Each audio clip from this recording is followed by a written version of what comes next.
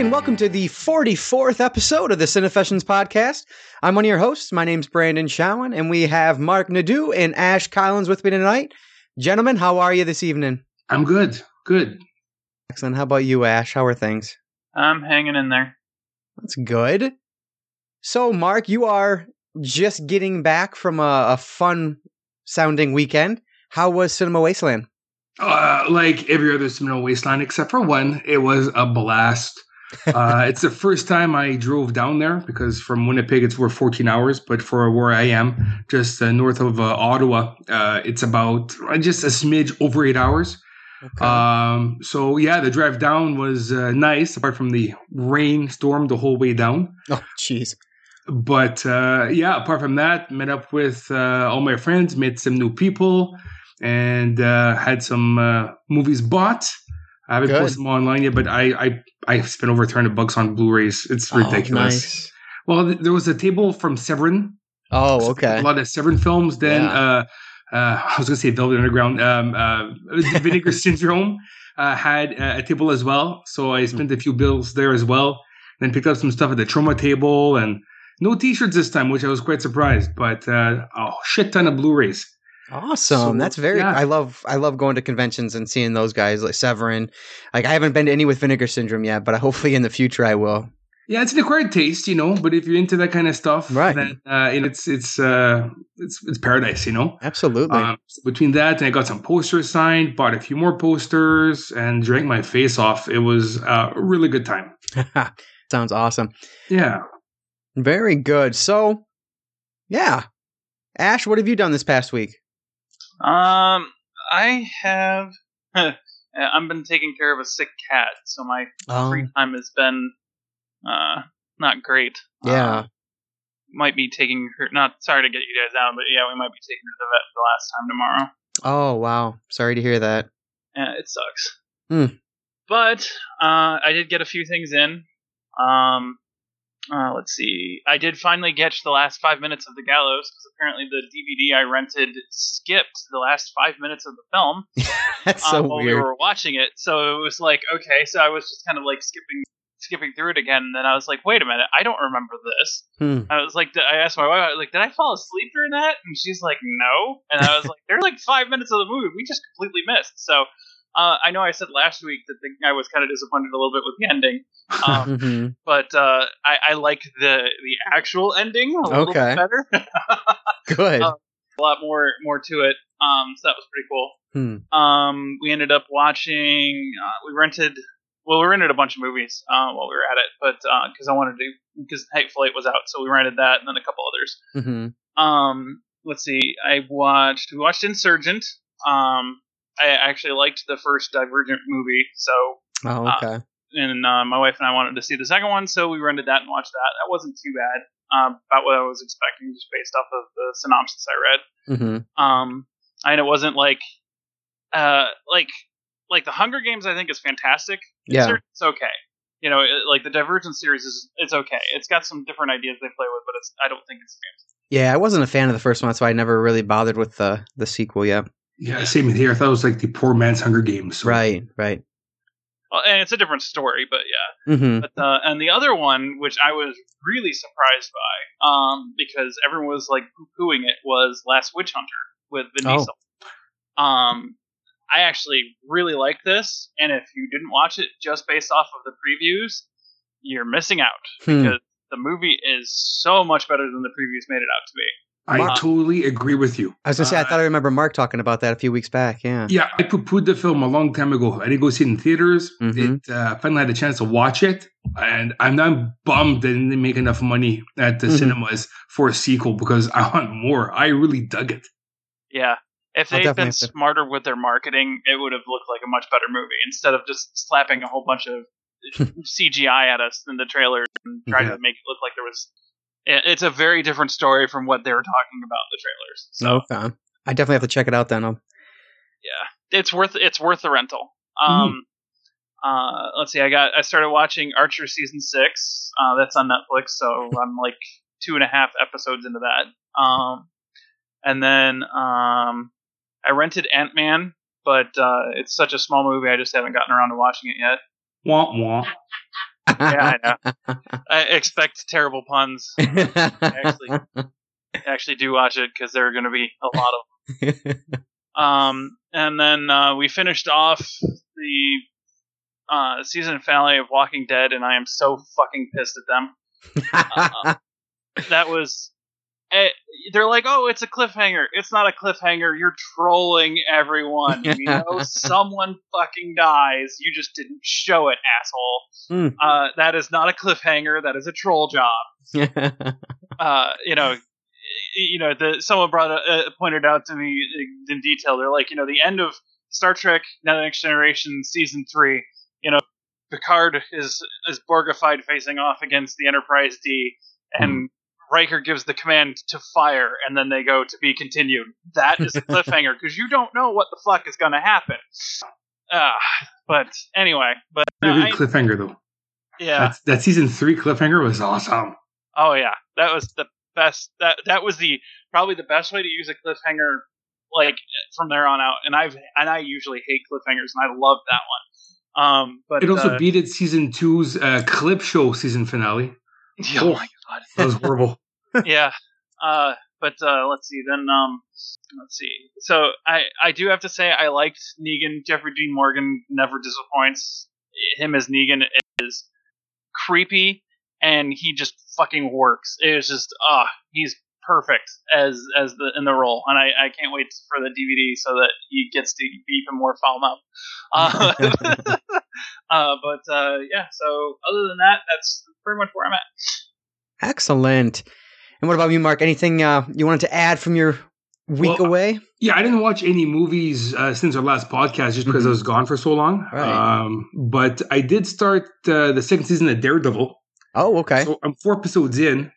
So I'm hoping what happens at the end of the 4th episode is in the last of someone. It's not. I didn't think it would be, but I'm really digging the first 4 episodes. I might have to rewatch the last 10 minutes of the last part, episode 4, just because in my medicated state I was falling asleep. Oh, yeah. I'm still sick from 2 weeks ago, so I'm just hopped up on NyQuil, Dayquil, and any sinus and cold medication I can find in the cracks of my floorboards. So apart from that, I finished. I'm 4 episodes in Daredevil season 2. I finished 30 Rock season 7, and I just pulled out of my Blu-ray shelf. I'm gonna start. I think it's season 6 of Weeds. Oh, okay. Yeah, I'm trying to finish off box or series that I have on Blu-ray that I've never finished before I start any new shows. So I got 3 seasons of Weeds to watch next. So yeah. I'll try not to buy any snacks when I watch it. I've never seen an episode of that show, not one. Well, the first few seasons are pretty funny. Yeah. Kevin Nealon is surprisingly awesome. Okay. And pretty much the story is her brother-in-law moves in with her after the passing of her brother to help with the kids, and he's hilarious. Like he's a pothead horn dog. It's very funny. But it's been a few years since I watched the season prior to that, so I'm probably be lost for a few episodes starting season 6. But I remember it being very, very funny. I just, I got lost in the shuffle of everything else that's on TV right now. So right, yeah, that's pretty much it for me. Yeah, I didn't. I don't have very much to talk about either in terms of what I did this past week. I forgot. Yeah, Star Wars Episode 7 came out, and I picked up the Blu-ray DVD combo from Best Buy, and. Did you get the Steelbook or the regular edition? I just went with the regular. Just because I don't even own the others off of DVD. I mean, oh, okay. And I don't know that I will go to Blu-ray just because of the Lucas edits. Yeah. But well, Disney's supposed to release the original trilogy unedited, so that's what sucks to be me to buy it in triplicate now. Yeah, that's the rumor, but I don't know. We have. They had an opportunity to release it with Episode 7, so who knows? But the film looked great on my big screen TV. But the only thing I'm disappointed with in the Blu-ray, I actually loved the behind the scenes like documentary, the making of. Okay. They had a lot of funny like little. It's only like an hour long. Yeah. but it's like there's a lot of behind the scenes stuff, and they're pretty funny. And they had through some tidbits and stuff that I didn't know about it, so that was pretty cool. But I was actually really, really looking forward to the deleted scenes, and they are really, really disappointing. Wow. They're short, and it's like you can see where they would fit in the movie. I was expecting there are whole scenes that they reshot that they reshot because they used them in the trailer, and then they're completely different when they happened in the movie. So they've been shot in some way, shape, or form, but they didn't include the alternate versions of those scenes at all in the deleted scenes.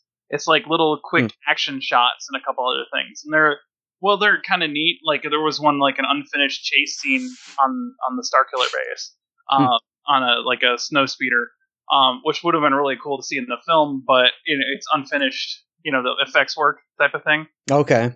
They cut it early on. Gotcha.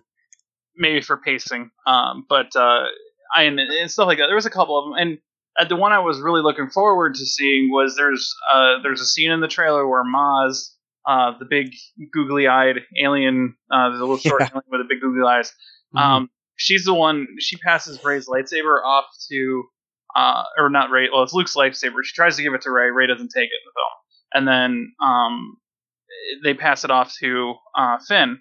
Well, in the trailer, you can clearly see Maz handing it to Leia, and it's just and they didn't include that in deleted scenes, and I don't know why. And there's this whole sequence where Maz actually goes to the Rebel base. Now I don't know whether they just didn't have even remotely they reshot it early on and just decided not to include it because of that or what. But it was just there's a couple of different scenes that I know that they did that just didn't make it, and they didn't put on the deleted scenes, and I'm kind of bummed about that. But other than that, the picture looks great, the audio perfect, and it was just fun watching it again. So yeah, I'm sure that they've got a wealth of extras that they just haven't put out yet for the following editions to come out. Knowing Disney and knowing well, I guess not Lucasfilms anymore, but just with the legacy, they're gonna have so many editions, and look, now you can get this and this and yeah. That's why I haven't bought it yet. I went to Best Buy, and my first thing I was pissed about was the fact that there's no 3D version coming out yet. And so that pisses me off because I wanted to buy it in Blu-ray 3D. I thought for sure the Steelbook would have the 3D Blu-ray. Was it in the theater? Digital. In 3D? Yeah, I saw it in 3D in theaters. Oh, okay, that's 3D right. IMAX. Yep, 3D, exactly. And so that pissed me off. And then Best Buy, I feel like I'm yelling, Best Buy is charging $8 more for the Steelbook. There's no other special features. It's just the fact that it's a Steelbook. It's $8 gross. More. That's ridiculous. I know. I love Steelbooks. It was only $24 if you pre-ordered it. So Really? Yeah. If you pre-ordered the Steelbook, it was $24 something, and I pre-ordered the regular version, and it was the same price as the digital copy that they had up on Vudu and stuff. So I paid $21 in tax. Gotcha. To pick up the regular version for $20.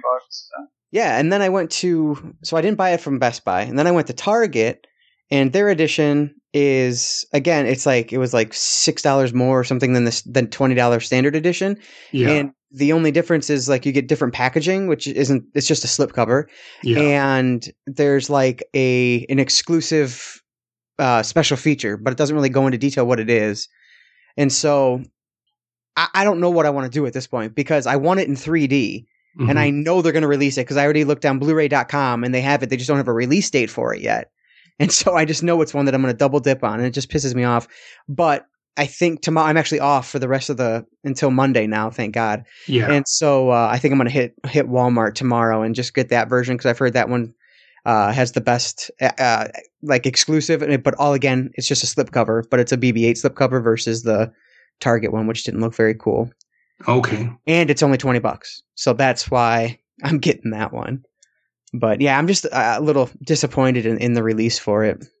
Yeah, I kind of want it right away, but at the same time, I'm willing to hold off just because I got so much other stuff to watch. I know, that's the thing. So the itch in my head is I need to buy it right away. Exactly. But by Christmas time, you'll probably get it for $17, $16. Right. Or then again, by Christmas time, your special edition might be out. Exactly. Yeah. So I don't know. I just have an addiction with having to own the movie, even if I don't watch it for years. I just want to own it, and that's what pisses me off about me.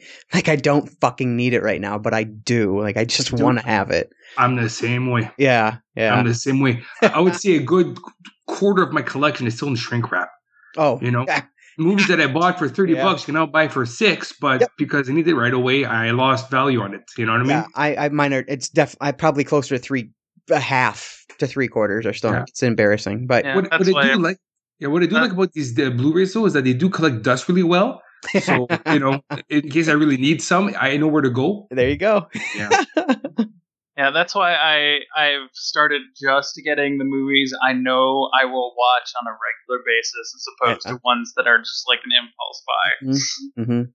And my collection doesn't grow very much, but it's all shit I'll actually watch. So right, and that's I stopped buying a lot. I'm just kind of sticking to more like the specialty distributors like Vinegar Syndrome, Arrow, Scream Factory, Blue Underground, Severin, like those. I try to get those like special edition ones there. Yeah. I love that. That's what I've been purchasing mostly lately. I kind of stopped buying the regular big releases, but Star Wars I need. So, and that's why I spent $3 at Wasteland. Yeah, is because they're there. It's in front of you, and you've been drinking for 6 to 8 hours. So there's nothing more fun than slapping $200 to the retailer. And he hands you like 20 discs because you buy so many, you get some for free, Oh, wow. Yeah. I cannot wait to see what you bought. Yeah, I got to clean my house because I haven't had a chance to clean it yet. So once everything's in order, I'll take some pictures of what I purchased. Good. There's some blue movies or some dark movies, Yeah. Hell yeah. For some reason, it's only at Wasteland where I buy like 70s pornography. Right. Because everybody else does too, I never buy it, but Vinegar Syndrome made me buy it. So I do have some sitting on my shelf over here. And I also blame the Bud Light Platinum. 6% alcohol, friends. Yeah. But yeah, and that's I want, because I have so many of these like boutique distributors. One of the YouTube ideas that I'm toying with is going through a lot of those releases, and so that's something that I hope to dive into even more. So that would be fun. That shrink wrap off. Yeah, exactly. That'd be lots of fun to do. Yeah, other than that, I actually when I was at Target today, I found the Spider-Man trilogy on sale for $13 on Blu-ray with the digital copy, so I had to pick that up. That's not bad. Yeah, pretty good price there. And I only had the DVDs of them, so I thought that was a good purchase. But yeah, other than that, the only thing I kind of wanted to talk a little bit about, and not very much, was WrestleMania 32. Oh. So I watched that on Sunday with, the first match was at 5:45. Yeah. The fucking event didn't end until midnight. Yeah, it was a long day. Yeah, that was the longest WrestleMania I've ever seen. Yeah. Like, my family was falling asleep by the end of it. It just seemed to me that the Fed kind of just gave up on WrestleMania this year. Yep. All the pageantry last year, all the entrances and whatnot. And this year's like, everybody's hurt, so we're going to pull names out of the bags here, and this is what you're getting, Right. I did think that Jerry World put on, and it was an excellent venue for it, though. I thought they did a very good job. I liked all the fireworks outside and inside. I thought was really cool. Oh, sure. Flair's entrance, Charlotte's entrance was awesome. I really liked that moment. And then with Reigns at the end with the fireworks going outside, I thought that was really cool. But I thought the matches were really good. The booking, how everything ended it just didn't make sense to me. And then I watched Raw on Monday, and I mean, WrestleMania didn't really matter all that much. And so it's just really strange. But what did you guys think? Because you were with a group of people also watching it. What did you think of it? Well, I was a bit miserable during it because I was sick. So I was like, oh, is this going to be over soon? I thought the first match, IC title, 6-man ladder was probably the best on the card. It was a good match, yeah. But it was a spot fest, and it didn't need to be 6 men. Make it at the most, make it a 3-way dance with the ladder. I think Stardust should have won. I know you said that before. I was shocked by Zack Ryder winning it, though. But it didn't matter because he fucking lost it on Monday. Oh, dude, the fucking Miz. It's a fuck you. You know what? They let him win just so they can have that stupid Snickers commercial. Exactly. Miz? Oh, but Maurice is back, and hello, she is gorgeous. I never really seen her before before Monday. I don't really. I don't know. I'm just sour on the product right now. I don't have cable, so I didn't watch Raw, but I saw clips and I read about it. Yeah, and it seems like it's going back in the right way. You know, like Cena's back now, or at least he came back in Mania. Cesaro's back. God, that was awesome. Cass were at Raw. They're facing the Dudleys, which is good because you don't want to put them against another good team and then have one team job. You know. Right, exactly. So having them with the Dudleys, it's a good 3-week, month feud for pay-per-view. And they can set their sights up something higher. I think I also saw the Vaudevillains were on Raw. Is that right? No, they were. They had a promo, like their promo package played, and I thought they were going to come to Raw, but I think it was just them doing a promo for NXT.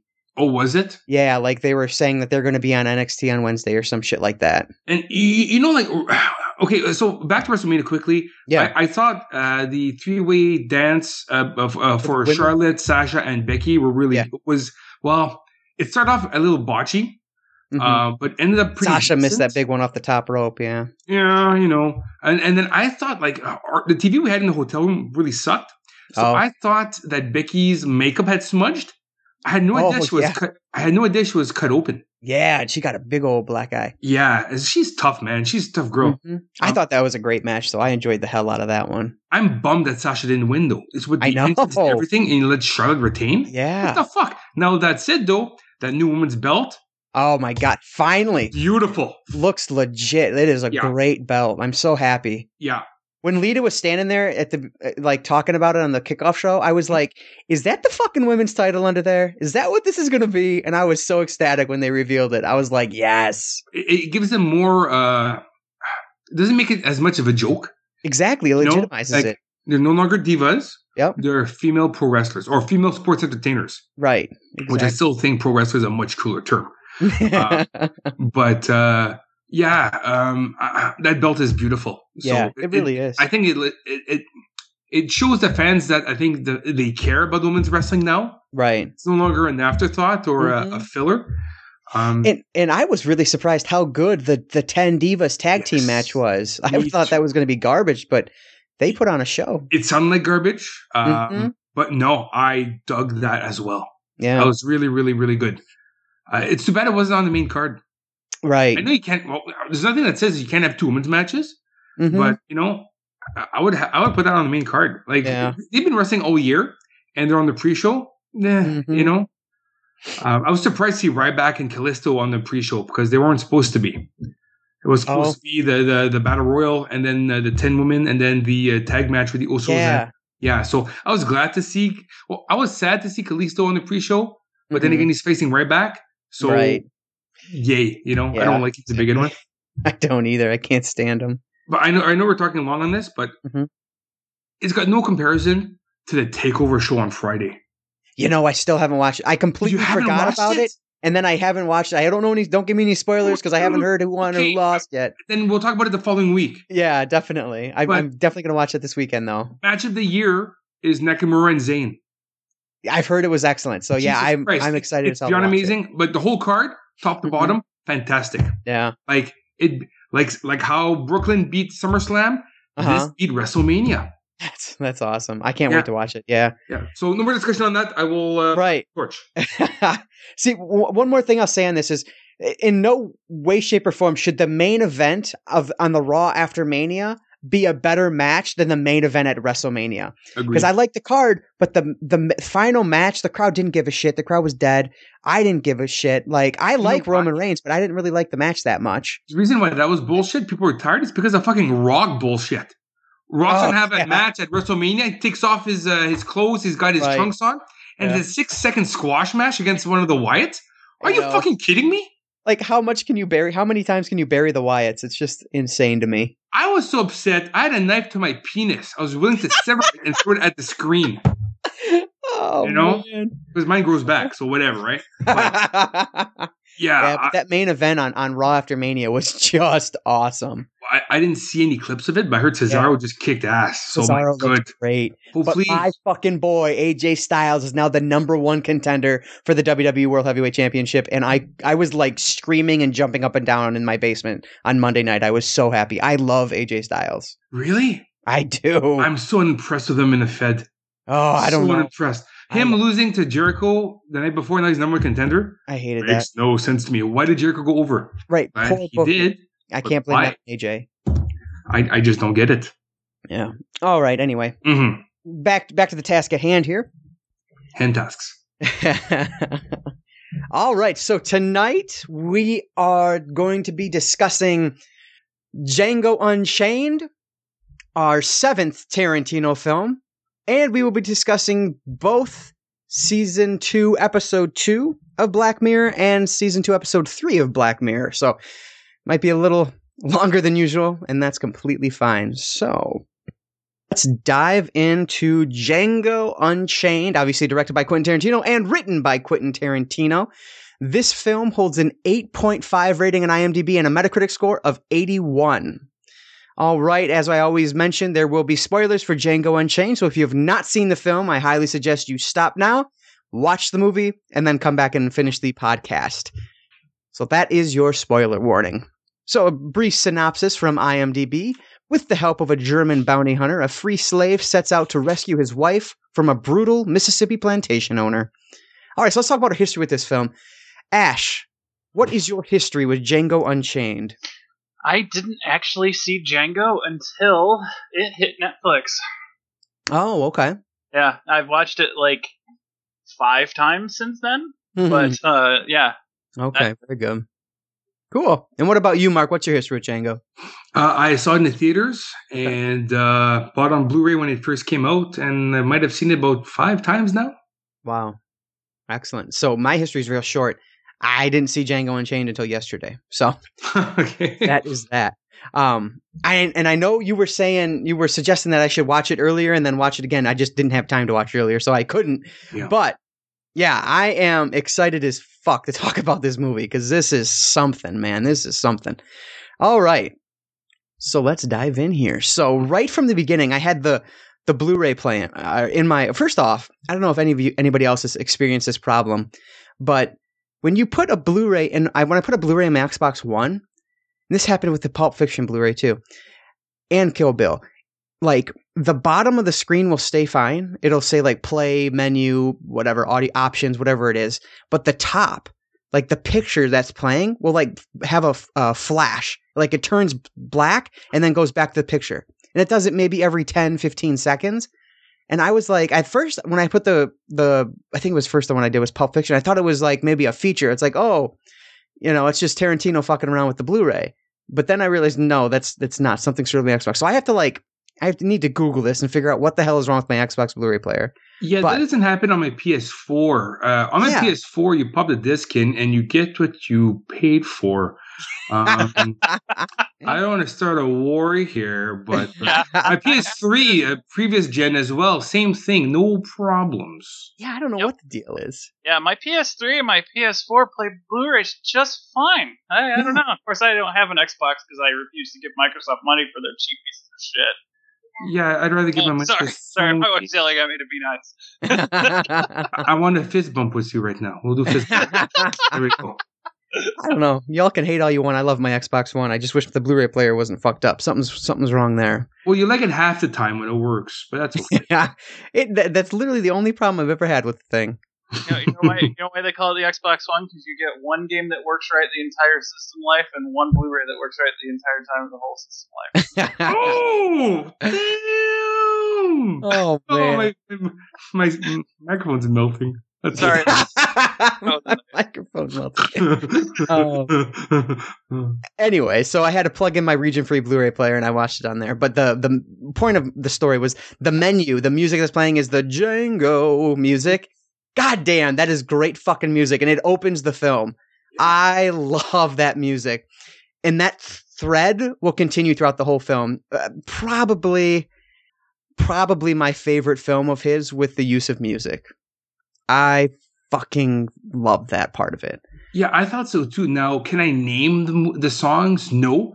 But the songs he picked fit perfectly for the tone of the film. Yeah. Yes. And the composer for the music that was not obviously like licensed music or whatever, I might say, I think it's Ennio Morricone. Yeah. He's a legend.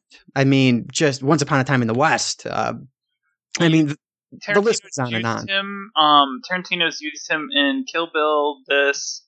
He actually composed most of the music for Hateful Eight. Inglourious Basterds too, I believe. Yeah, I think he might have. Yeah, I think he did do some in Inglourious Basterds too. Yeah. The actually interesting thing, he actually gave Tarantino some of the stuff from, because he did The Thing. He did the soundtrack or the score to The Thing. Oh man. And he actually gave Tarantino unused music that he wrote for The Thing for Hateful Eight. And I can even tell you, when we do Hateful Eight, I can actually pinpoint and tell you exactly which scene it is. I know for a fact is from.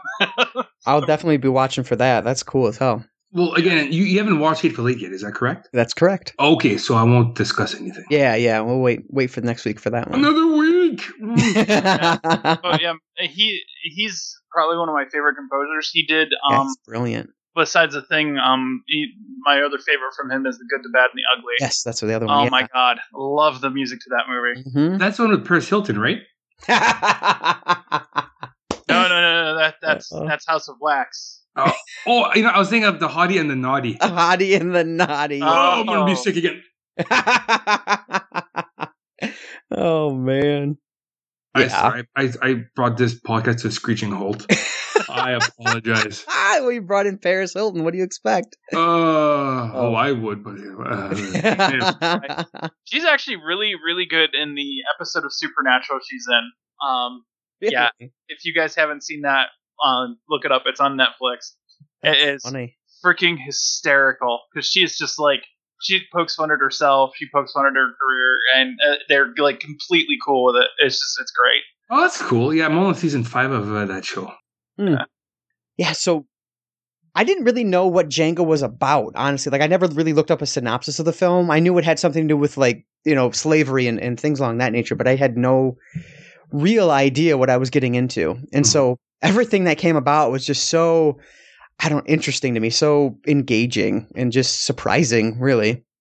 So we get the introduction of Dr. King Schultz, and it's Christoph Waltz. Oh, man. Christoph Waltz. God, he's so damn good. And this character reminds me so much of his character in Inglourious Basterds.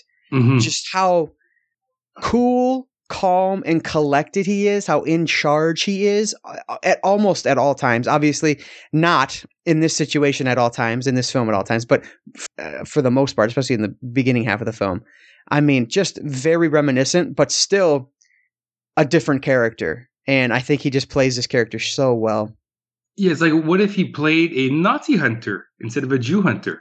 Right. And you get Dr. King Schultz. Yep, exactly. What's interesting is he only agreed to do this movie because he wanted to play a good guy.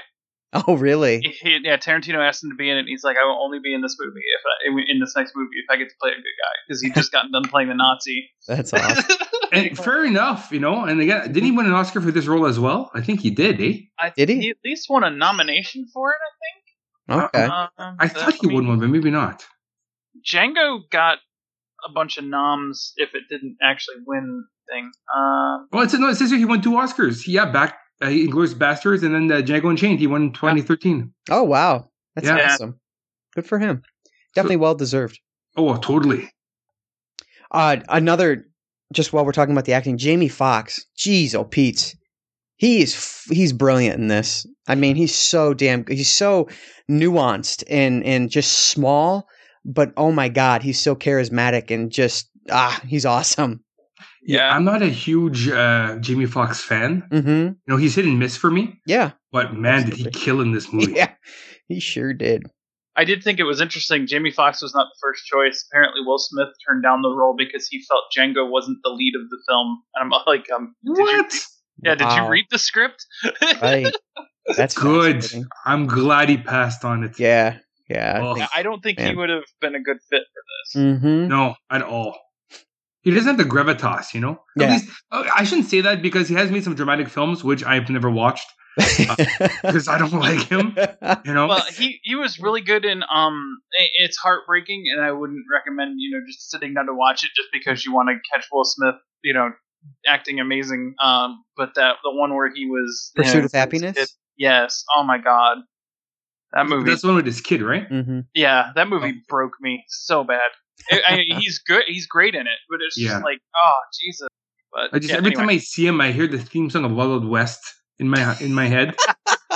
It's a great song. Back in and the movie's not so great, but I love the song. Yeah, I own the Blu-ray or the DVD. I've never finished the film. I bought for Salma Hayek. I'll be honest. Yeah. Yikes.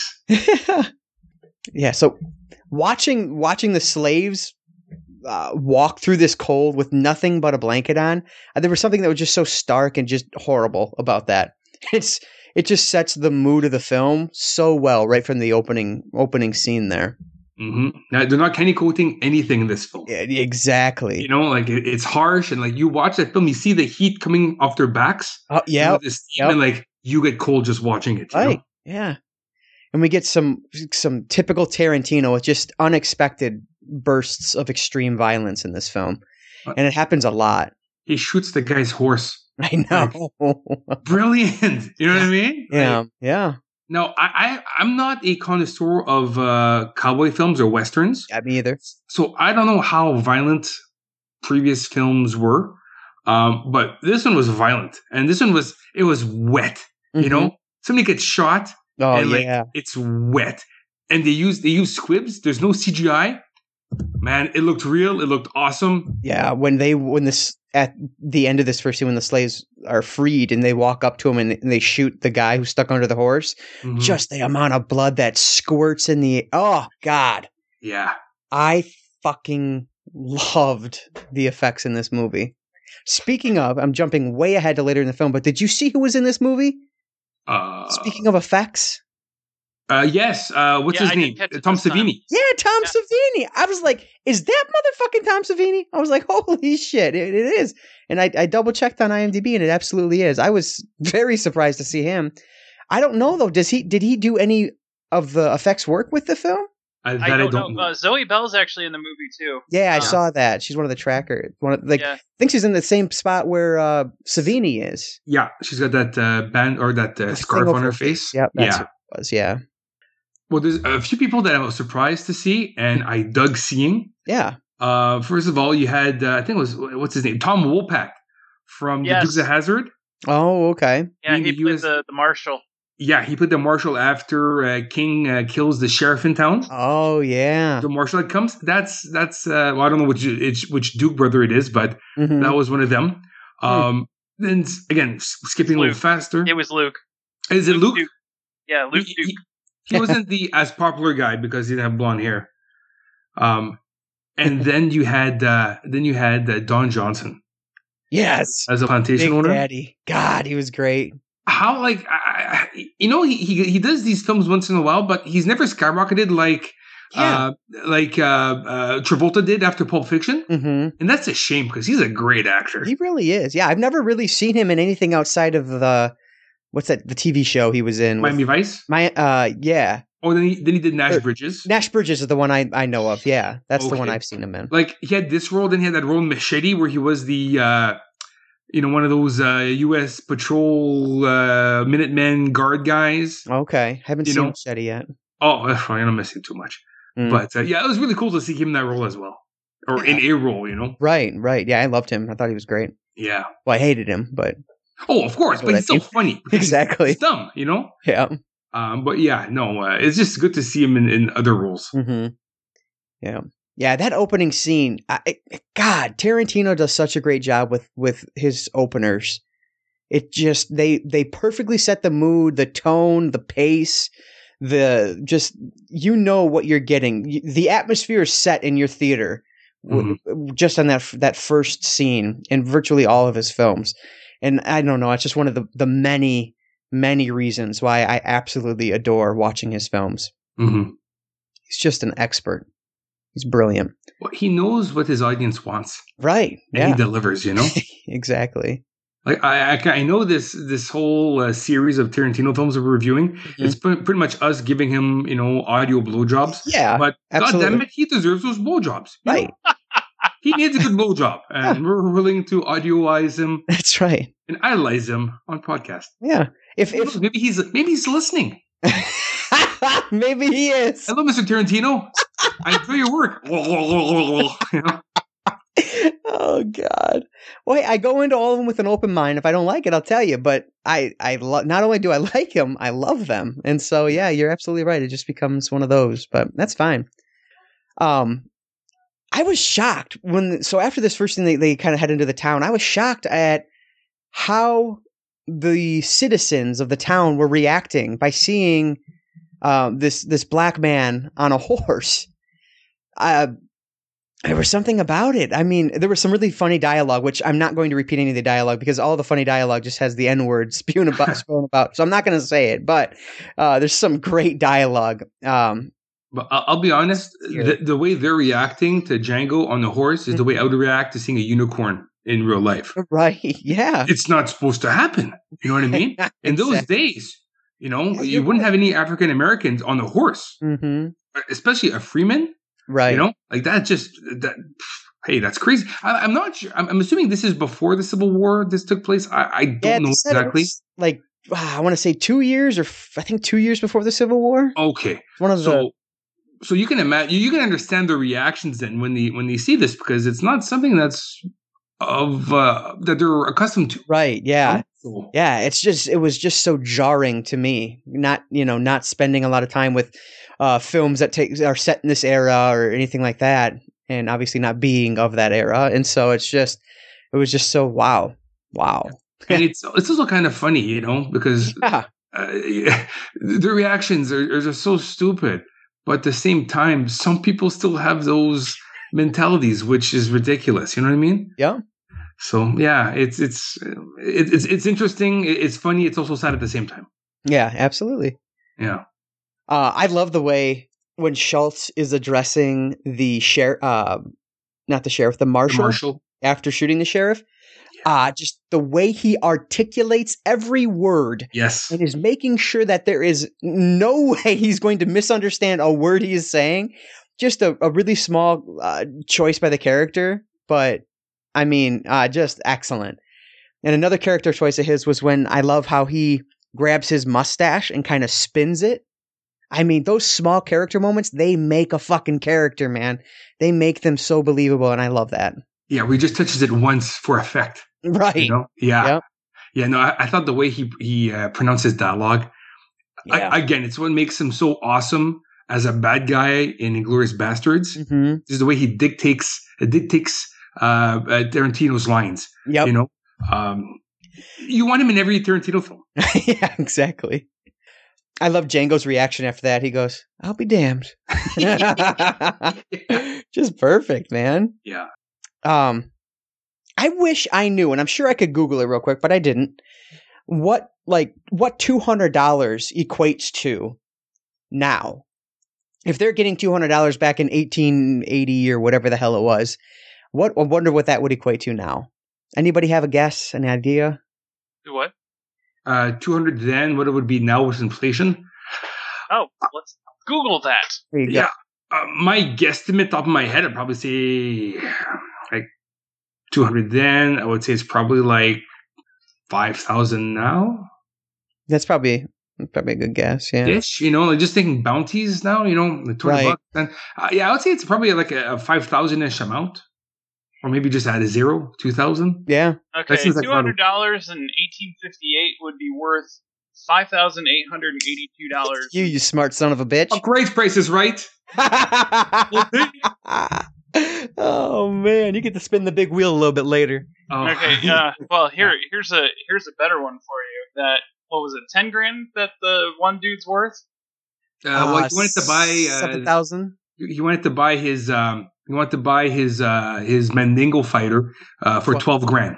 Yeah, for $12,000 in 1858 would be worth $352,000 in 2015. Oh my God. Jesus Christ. Yeah, That's you're crazy. talking a lot of freaking money. That is ridiculous. Yeah. So it makes sense. That's good to put it in context, because now it just means more to me. You know what I mean? Yeah. So very good.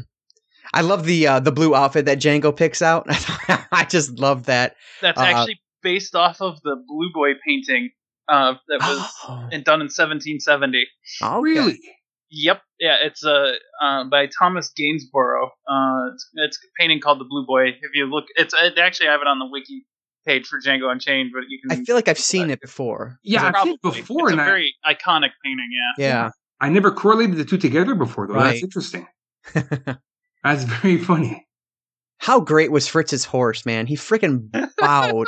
Like, God, what a cool horse. And then he was like doing like a weird walk at the end of the movie when Django was on him too. I mean, just such a cool horse. Mm-hmm. So I think I wrote this down. Yeah, when we met Big Daddy, I just like, oh man, all these slave owners, the rich white man, they're just fucking assholes. And it's just insane how instantly shitty they are. Like how I just instantly hate them for what it is that they do. Obviously, it's a different era, it's a different time, but my feelings are still my feelings. But I don't think they believe they are assholes. No, they don't. That's the thing, you know? Mm-hmm. It's like they're thinking they're being polite and courteous in Southern hospitality and all that jazz. But yeah, they're assholes, but they're just brought up to have, their slaves as almost like cattle. You know what I mean? Exactly. Yeah. So, it's property. Exactly. Their property. So yeah, it's funny how they act and how it's not. Thank God we don't live in those days anymore. Exactly. But they're considering themselves as very polite gentlemen. Mm-hmm. You know, yeah. That's Southern hospitality. Yeah, yeah. Oh man, when the female slave was like, because he was trying to tell him how to treat Django, and she's like, so treat him like a white man. He goes, no, I didn't say that. I thought that was just hilarious. Yeah, it's pretty funny, man. The one of the, it's not even a negative, but it's just something that was kind of distracting. I thought was how much color grading Tarantino decided to use in the flashback scenes. There's a lot less of it as the film goes on, but in the beginning here, there's a lot of flashback scenes, and just how the color was graded, just the, I don't know how else to explain it. The saturation of it. It looks grindhousey. Yeah, it was so, I feel like it was just a little strange. It was a bit too much for me. Mm-hmm. Got a bit heavy. But, he's flashing back to very bad memories, right? Mm-hmm. With the branding and the whipping of Brunhilde. And that scene was so brutal, man. Yeah. God. You just feel it. Mm-hmm. Yeah, no, it's so... I think because it's not a romantic flashback, that it's supposed to be jarring, and it kind of snaps you to attention almost, Yeah, that's true. Yeah, I do have to give Kerry Washington props. She was fantastic. Yeah, she was great. For as little as she's on the screen, that just... Ow. Yeah. Yeah, you feel it. Like, yeah. Right. I love when, so I thought, having never seen the film and never read a synopsis about anything, I thought the whole movie was going to be them hunting down these three brothers. And so when he found the three brothers instantly, I was like, oh, okay, well, this is going to be a very different movie. But I love that scene. He's whipping the guy. And then he says, I like the way you die, boy. Which, goddamn, so damn good. Yeah. Well, watching it again today, I realized, that there's no chapters in this one. Yeah, right. But you can kind of tell the chapters as the movie goes along. Like, pretty much, he kills the three brothers. Yeah. New chapter. Because now he's a bounty hunter, Exactly. Yeah. The blood splatter over the cotton fields. Oh my, it's just... It reminiscent to Kill Bill with Oren and Beatrice. Yeah. And then with the gun pointed at him and Schultz says, are you positive? And he's like, I don't know what that means. Right. Yeah. Just having that small conversation there to explain what positive means. And he goes, I'm positive he's dead at the end. I mean, oh, God. Like, I'm going to blow my wad here a little bit, but I think this is my favorite script of Tarantino since Pulp Fiction. Mm-hmm. Like, I fucking loved this script. And it just feels like a movie that I'll watch over and over again. And it also shows how quickly that Django is adapting to situation. Yeah. Very smart guy. He gets really good with a gun really quickly. Yeah. I love that about him, though. It's such a good choice, I thought. for the character. I thought it was so perfect. Mm-hmm. And then Jonah Hill pops up. I'm like, what the fuck? Creepy, skinny Jonah Hill. I know. That was so weird. But my God, this scene, first off, it was horrific. All these white men in these hoods. It's like, oh my, this is terrifying. And then with the holes in the eye hole, like the eye hole scene was just hysterical. Oh, by far the funniest scene in the movie. Yeah. After the brutality of the killing of the three brothers, right, to go to like this revenge on them, and it's like the beginning of the KKK, and they're dummies, just simpletons, whiny simpletons, which is one guy goes home because nobody appreciates his wife's work in the hoods. That's hilarious. Did you know that Tarantino actually has 2 cameos in this film, and one of them is he's one of the voices here? Oh, I didn't know that. No. Yeah, he's the one who's talking about how, I think it was a good idea, but maybe it just wasn't executed well this time. Let's do it again next time, or whatever the lines are. That's him. Yeah. That's funny. Yeah. It's just, what a great scene, just completely unexpected at that point, and so great. Mm-hmm. Yeah, by far, it's one of the highlights of the film. Yeah, it's so dumb, and it makes these racists look so stupid. Yeah, like fuck you, KKK. Yeah, right. That's from Mark in Canada. Oh man, it was so just the word I could write down was poetic when Django shoots Big Daddy off the horse. Just man. Yeah, I know I would not have made that shot. Right, yeah. My blood would have ricocheted on a hoof or something. I know I would have missed completely. Oh, man. I just love how you're just watching the horse. You hear the shot, and then a couple seconds later, you see his body fall off of it. I want to watch it again right fucking now. It's so good. And then as the horse goes away, you see the blood splatter on the horse. Yeah. Very, very cool. So another music choice that I love was, so Django agrees to join up with him for the winter. And the music choice there was so good. It was, I don't remember the lyrics exactly, but they just fit what was happening so well during that montage. Was it one of the 2 rap songs that they use? No, that will come later. Okay. And we'll talk about that later. That was okay. Smitty. Okay, so the killing of Smitty Bacall right in front of his son.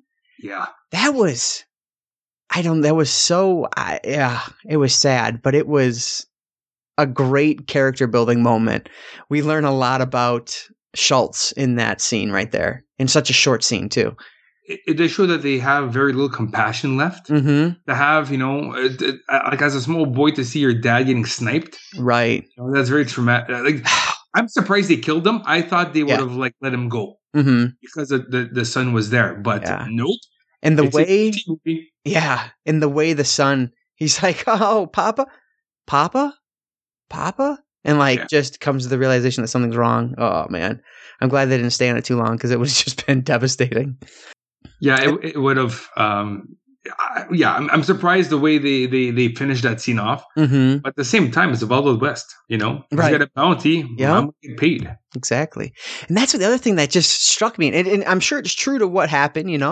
Just these people don't even know that they're actually shooting the right people.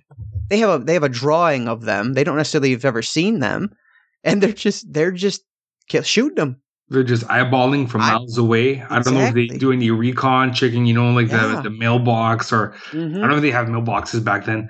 But it's pretty much, well, it looks like him. Could be him. All right, let's shoot him. Yeah. And then the random ass text scroll that passes us through the winter. Chapter. Yep, exactly. I liked it though. I thought it was fit perfectly to what I was watching. Yeah, it gave me like a Bonanza feel. Yeah. It had the right font. Right. Yep. Oh man. Oh, and then I was blown away, and maybe I just was a victim. I don't know. A victim to ignorance. A black slaver? Like, was that a real thing? Were there black people that had slaves? Like, that existed? I don't know. Okay. Again, I'm not familiar with that era too much. Yeah, but it would surprise the hell out of me to have a black slaver controlling slaves for another white owner. Right. I don't think. I would say no. That's not of the norm. But yeah, it just shocked me because my history, you know. Yes, they did. Yep. Wow. Short answer to this question, as you might suspect, is yes, of course. Some free black people in this country bought and sold other black people and did so at least since 1654, continuing to do so right through the Civil War. Wow. No shit. That is fascinating. That really took me aback. I just dumbfounded. I couldn't believe that was a thing. And like Django said, too, in the movie, you know... They're the worst of the worst. They're the lowest of the low, yeah. Yeah. I love when we're going to meet Candy. And Mr. Candy. Yeah, we're walking up the stairs, and Django says something like, it sounds like you were... The guy's talking about how his Candy's father did all this and that for him, and yada, yada, yada, and Django responds with, it sounds like you were being raised to be a, you know, N-word. The line's something like that. And the guy's like, what did you just say to me? And Schultz is like, nothing. He's just being cheeky. I thought that was just hysterical. Such a great moment. Yeah, I like how, you know, with so much on the line, that Django will still speak his mind. Right. Even if it puts him into hairy situations, you know? Yeah. Yeah. But now that scene that we're coming to with the Mandingo fighting. Oh my God, yes. Awesome scene. Yeah. Now, what you may or may not know, because you know that Django is an original creation, right? Right. Back in the, I would say, 60s, 70s? 66. First movie, yep. Yeah. Okay, so the role was originally played by Franco Nero. Right. And he's actually in this film. Well, exactly. He's in the film, and they have like a moment together at the bar when his my fighter, God. Yeah, that's who that... Okay. When his fighter dies, he goes to the bar to get a drink, and they have a little tete-a-tete, which I thought was awesome fan service. Absolutely. And I'm just thinking back to it and getting goosebumps because I'm loving it. Now that I realize who that was. Yeah. That's so cool. The D is silent. Yes, I know. Yes, that's awesome, man. I remember I was at the theaters and like some people in the crowd cheered when they saw that. You know, it was really cool. See, that's it. Like, if the more you know, the more there is to appreciate about a Tarantino film. Like, I wish I've seen all the films that Tarantino has seen, because I feel like I'd pick up so many more inside things like that. Yeah, and just make it even more enjoyable for me. You would get so many more influences of his. Yeah, exactly.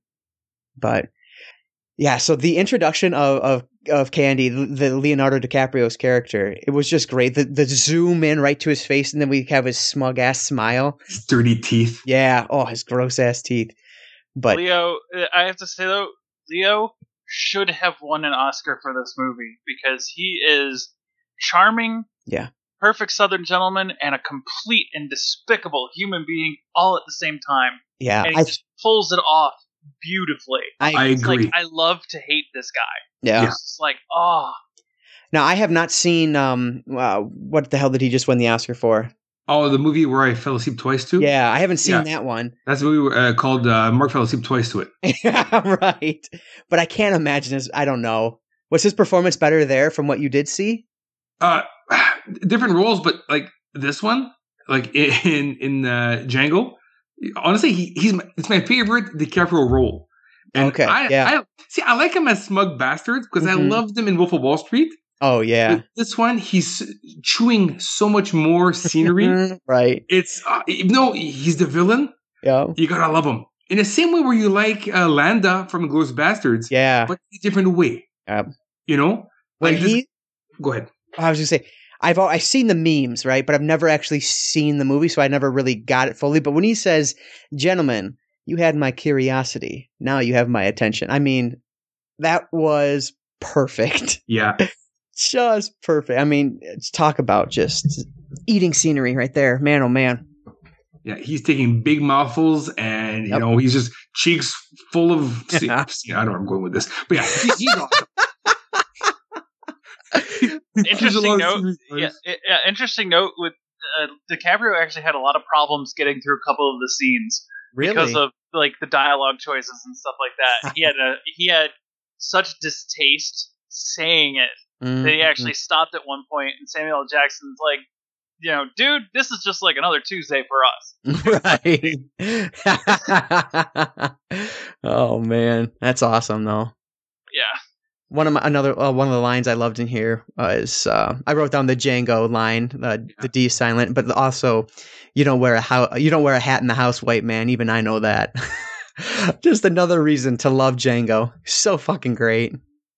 It's almost that, Schultz is his sidekick at a certain point in time. Yeah. Because he's doing this for him now. Right. So I find at this point, it's Django's game. Yeah, absolutely. Schultz is letting him into the game, but he's taking over once the game is afoot. Yeah.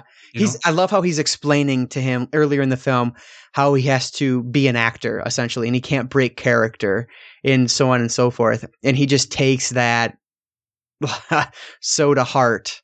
And it's just so damn good once he gets to the Candy, once he meets with Candy and everything, just sticking to that character. Yeah. And I think it's the point was specifically where Django stops being the sidekick is actually when they're on the route to Candyland. Mm-hmm. And Schultz stops them to go talk to Django to tell Django to chill the fuck out. And Django's like, we don't need to chill the fuck out. You need to get back up there, do your thing. I'm doing my thing. Right. It's like, you're paraphrasing, but that's basically it. Oh, man. Yeah, so that Mandingo fight, holy shit, that was difficult to watch. And I watched plenty of UFC, Ultimate, all that, but that was just brutal. The Mandingo fighting is actually probably one of the bigger historical inaccuracies. Oh, really? With the movie. The Mandingo fighting was rumored. There was never actually any proof that slave owners did this, but it's heavily rumored. So it's one of those things. It could have happened. It might not have, type of thing. But that was actually one of the bigger things they were all pissed off about. It's like, oh, that didn't happen. Well, it could have. Well, it's entirely possible. Yeah, and it's a Tarantino film, so he's taking liberties. Right. You know what I mean? So to me, I thought it was a fun aspect of the film because it just introduces a different bunch of characters. Yeah. And it shows, the contempt that the slaves had for Django when they first meet. Right. Yeah. Well, again, jumping ahead, at the end, they have respect. Right. Yep. Exactly. So with that one character specifically, yes, when he cracks that smile. Yes. I was like, there it is. Because I thought for sure, like, the way he treats him earlier, I was just ready for something to go down. And it's all in his eyes. Just the look he gives them, Exactly. Yeah. I love that there was another Arrivederci in this scene. It made me happier than hell. Yeah. Well, and even though if you want to go with historical inaccuracies, I mean, come on, Inglourious Bastards, they actually killed Hitler. Yeah, exactly. So, as far as Tarantino goes, it's his own separate reality anyway. Right. So. Which I love. We know it didn't happen because Hitler is actually in Argentina right now. Obviously. Yeah. So yeah, now they're heading out to the farm, the plantation. I love I gotta scroll up because he was great in this, but I can't remember his name. Walton Goggins as Billy Crash. I forgot he was in this movie. Yeah. When I rewatched it today, I completely forgot this is not, or that Hateful Eight was not his first Tarantino film. Oh, he's in it. Oh, awesome. Good. Because I like him. Yes, he has a bigger role in Hateful Eight. Oh, cool. Yeah. But what I loved here is he has such a small role, but he was so memorable. Like, the thing that I love was his walk. The way he walked was so unique and just, smug. Something about it. I don't know. I love that. It's just it's another one of those character choices that make a fucking character. And I love that about that. That's the thing. It's like he's puffing out his chest at Django because, he thinks he's a better person, Mm-hmm. And you can see him at the end when they're walking back to the house in that silhouette. You can tell it's him because of the way he walks. Yeah. His swagger, if you will. It's brilliant. But yeah, and he says to Django, I'm going to walk in the moonlight with you. And Django responds with, you want to hold my hand? Eileen, God damn, the script is so fucking good. He says so, I think he refers to him as Moonlight. Yeah, exactly. Yeah, later on, yeah. Riding a horseback slaves, too. Right. And that's when we get the first of the two modern rap songs in there. This one is it's called 100 Black Crosses by Rick Ross. Okay. Yeah. And it is fucking awesome. Like, I am not a rap guy by any stretch, but this song was incredible. I had to listen to it on YouTube a little bit earlier. Like, it's such a great song. And I kind of poo-pooed Inglourious Bastards when they brought in that, who was it? Bowie? Bowie, yeah, the Bowie song. But this one here, even though it is a modern song in this not modern film, I don't know what it was, but I just loved it so fucking much. Yeah, it is a pretty cool scene. Again, the music I find is really well selected. Mm-hmm. I just don't think any of it is iconic. Maybe because it's still a newer film that it hasn't received its iconic status yet. Mm-hmm. But yeah, I just find his previous films had more of an impact music-wise, but the music he picked in this one and in the next one fit perfectly the tone that he was looking for. Right. And I think this one probably struck me more than his other films, just for the song choices. I don't know what it was about them. But I think just the lyrics fit so well to the moment that was going on and so on and so forth. And then just out of nowhere, we've had all these older sounding, feeling songs. And then out of nowhere comes this rap song by Rick Ross. It's like, holy shit. Just jarring in such an excellent way. Yeah, it is pretty cool. The other thing I loved about this was the filming locations. When I wrote this down, that was kind of, they were walking to that house in the middle of the swamp area near Candyland. It's where the dog scene happens. Yeah. What a awesome shot. Awesome place to film. Just so gorgeous. And then obviously earlier in the film with the mountains, with the snow-covered mountains, things like that, just this big, vast, open fields. Just such a really gorgeous film to look at.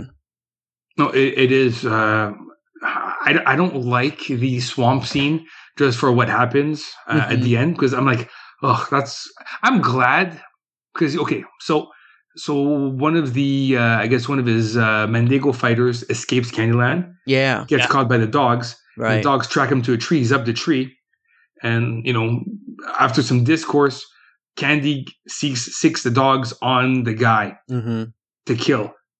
I don't know of a worse way to die, but having dogs rip you apart. I'd rather have wolves. But I'm just happy that Tarantino didn't shoot it graphically. Right. You see glimpses. Yeah. And what's crazy is you see more later when Schultz is having the flashback. Yes, guilty conscious. Yep. Because if it wasn't for him going back to Candyland to pick up Broomhilda, then maybe this guy would have had a better fate. Right. So he feels guilt over his death. Yeah, he definitely did it to, Candy definitely did it to mess with Django and Schultz just to see what they would do. And that just, this is like, wow. Right. Yeah, it was, just such a tense scene with Candy staring down Django as he sicks the dogs on him. Yeah. Ugh. And at the same time, this shows the audience, well, this guy isn't all laugh and giggles. Right. He talks. He talks a good game, and he's kind of funny to today's standards. Yeah. But this guy is an asshole. Like, he is a slave owner. He does not give two shits. Right. Unless it's profitable for him. Yep, absolutely. Yeah, so it's pretty. That was a rough. To me, that's probably one of the roughest scenes in the film. Still great acting scene. Oh yeah. But just sometimes subject matter hits you harder than other points. Right. That was it could have been a lot worse. Yeah. So kudos to him for not showing too much. Right. And you didn't have to. You had the sound. Yeah. Exactly. The introduction of Samuel L. Jackson's character was, he was hilarious. He's so good in this role. Even though I don't like the character of Steven, but Samuel L. Jackson was so great in it, I thought. It's probably one of my favorite roles for him because he is so funny. Yeah. And so conniving, and he'll do anything to save his own skin. Right. And it was very meaty. It was a very meaty role for him, too. Yeah, it was best since Pulp Fiction in terms of that. I think so. I think it's probably my second favorite after Pulp Fiction. He is so deceitful and you can't trust him. Yeah. Oh, not at all. And he's been in this game for so long. He knows he's the boss of the staff, Exactly. So you turn on him and your ass is grass. Right. The reveal of Django's wife, they use the use of slow motion to build the tension. I thought it was so great. I mean, frankly, is it going to be her or is it not going to be her? I wasn't 100% certain when I was watching it. And just the use of the slow motion to build that tension to that reveal, I thought was really, really good. Mm-hmm. And the fact that she was in the box. Oh my God. And if they were going to keep her in there for 10 days, I couldn't get over the fact that they were going to keep her in there for 10 days. Yeah. And it's a metal box. And like, I was surprised there was no skin damage when she was removed. Mm-hmm. Maybe didn't have enough time yet. They didn't. Yeah, they just put her in there that morning. Yeah. Oh, right. Still, hot metal. You would probably get some scolding or something, right? But so fucked up. Yeah, it is fucked up. Well, that's if she struggled. If she knew that it was hot, she might just have laid there too. If she'd been in it before. And something tells me that she has been there multiple. Yeah, I thought that's what was at least implied, was that she'd been in there before. I think the thing that got me the most about that scene is when they're taking her away. They're not carrying her in a stretcher or anything like that. They throw her in a wheelbarrow. Right. Such a small thing that if you're not paying attention, you won't even see. But man, yeah, that's brutal. Yeah, well, she's a commodity, right? Yep. She's not a real person, so. Yeah. I love when Django finally gets to meet her and she faints. And Schultz says, "You silver-tongued devil, you." I thought that was so funny. Scene, the anticipation of them speaking German, and then I was just I couldn't wait for them to see each other for the first time again in all these years, Yeah, exactly. That was a good moment. Yeah, so great. The dinner scene, as it went on, it felt so, it was getting more and more tense and uncomfortable. Like I just wanted them to get hurt and get the fuck out of there. Yeah. Especially when Sam Jackson, when Steven approaches her about knowing Django. It was just so tense. Mm-hmm. Mm-hmm. Man. And what's crazy about that scene when Candy does his speech with the skull. The skull. Well, he cut his hand in that scene. Oh my God, yeah. So the blood in that scene is actually his. Well, okay. That makes sense. And they really just went for it. That's why Brunhilde looks so freaked out when she smeared his hand over her face. Because it's his actual blood. So again, kudos to Leo. Mm-hmm. For that scene, because like he could have said cut and like my hands all cut up, but he just continued on. Yep. And that's the take they used. He was intense, because how often are you going to get that chance, right? Exactly. Yeah, such a cool scene. One thing about the dinner party I think it was interesting is Steven's whole portrayal up to that point has basically been an act put on to deceive Django and Schultz, because when he goes back to talk to Steven's laying out in that comfy chair, drinking some alcohol, just chilled out. And DiCaprio's character does not freak out about it at all. It's like it always happens that way. Right. So it's just like, wow. So they the whole time they've been putting on this dog and pony show just to find out more about their two guests, basically. And it's just like, ugh. So well done. And it's subtle. It's just the way Steven talks to him when he's giving him the information. He's like, they're here for the girl. They're married or something. And he says something to him, and he's like, "Oh, well, thank you, Steven." In a typical Sam Jackson way. And it was just like oh wow. Yeah, that was great. I know. It just hit me what you were talking about. Yeah, where he thanks himself, and then it was so funny. But, so he's been they've been leading him on this whole time, and it's like when he first comes out, he's acting different initially until he realizes they've got guests, and then he switches it on. The old time hard of hearing dude to kind of pull things over type of thing. Yeah, that's definitely an interesting take on it. I didn't get that at all when I was watching it, but definitely something to watch for as we go again. Yeah, I've watched it we've watched it 5 times in the last year. So it's just it's like I didn't pick up on it the first time. I started to kind of notice it the second time, but it's like this time around, it's like he has that kind of at the start, and and he does pick it up again a little bit back when they come back out while he's doing the skull thing. But not nearly as much. So That's cool. The I love the moment where he spreads the blood on her face. I was like, that's just too damn much. Like, oh man, that's crazy. And then after they give him the $12,000 and it's the next scene with the lady playing the harp and everything, it's just, I feel like Tarantino is one of the absolute best at this. And it's just that feeling that something bad is about to happen. And that's the feeling I had the entire time I was watching that scene. It just felt like here, something is going to happen. This movie's not done yet. Something bad is going to happen. And then, of course, the shootout, which frankly, I think it's my favorite shootout scene in any of Tarantino's films. I mean, it was just insane. I loved it. The music. Oh my God. When Django just goes ape shit and the music kicks on, I was just like, fuck yes. It's our second modern rap song. And that one's, what's his name? The guy, rapper who's dead. Not Biggie, but not Notorious B.I.G., but the other guy.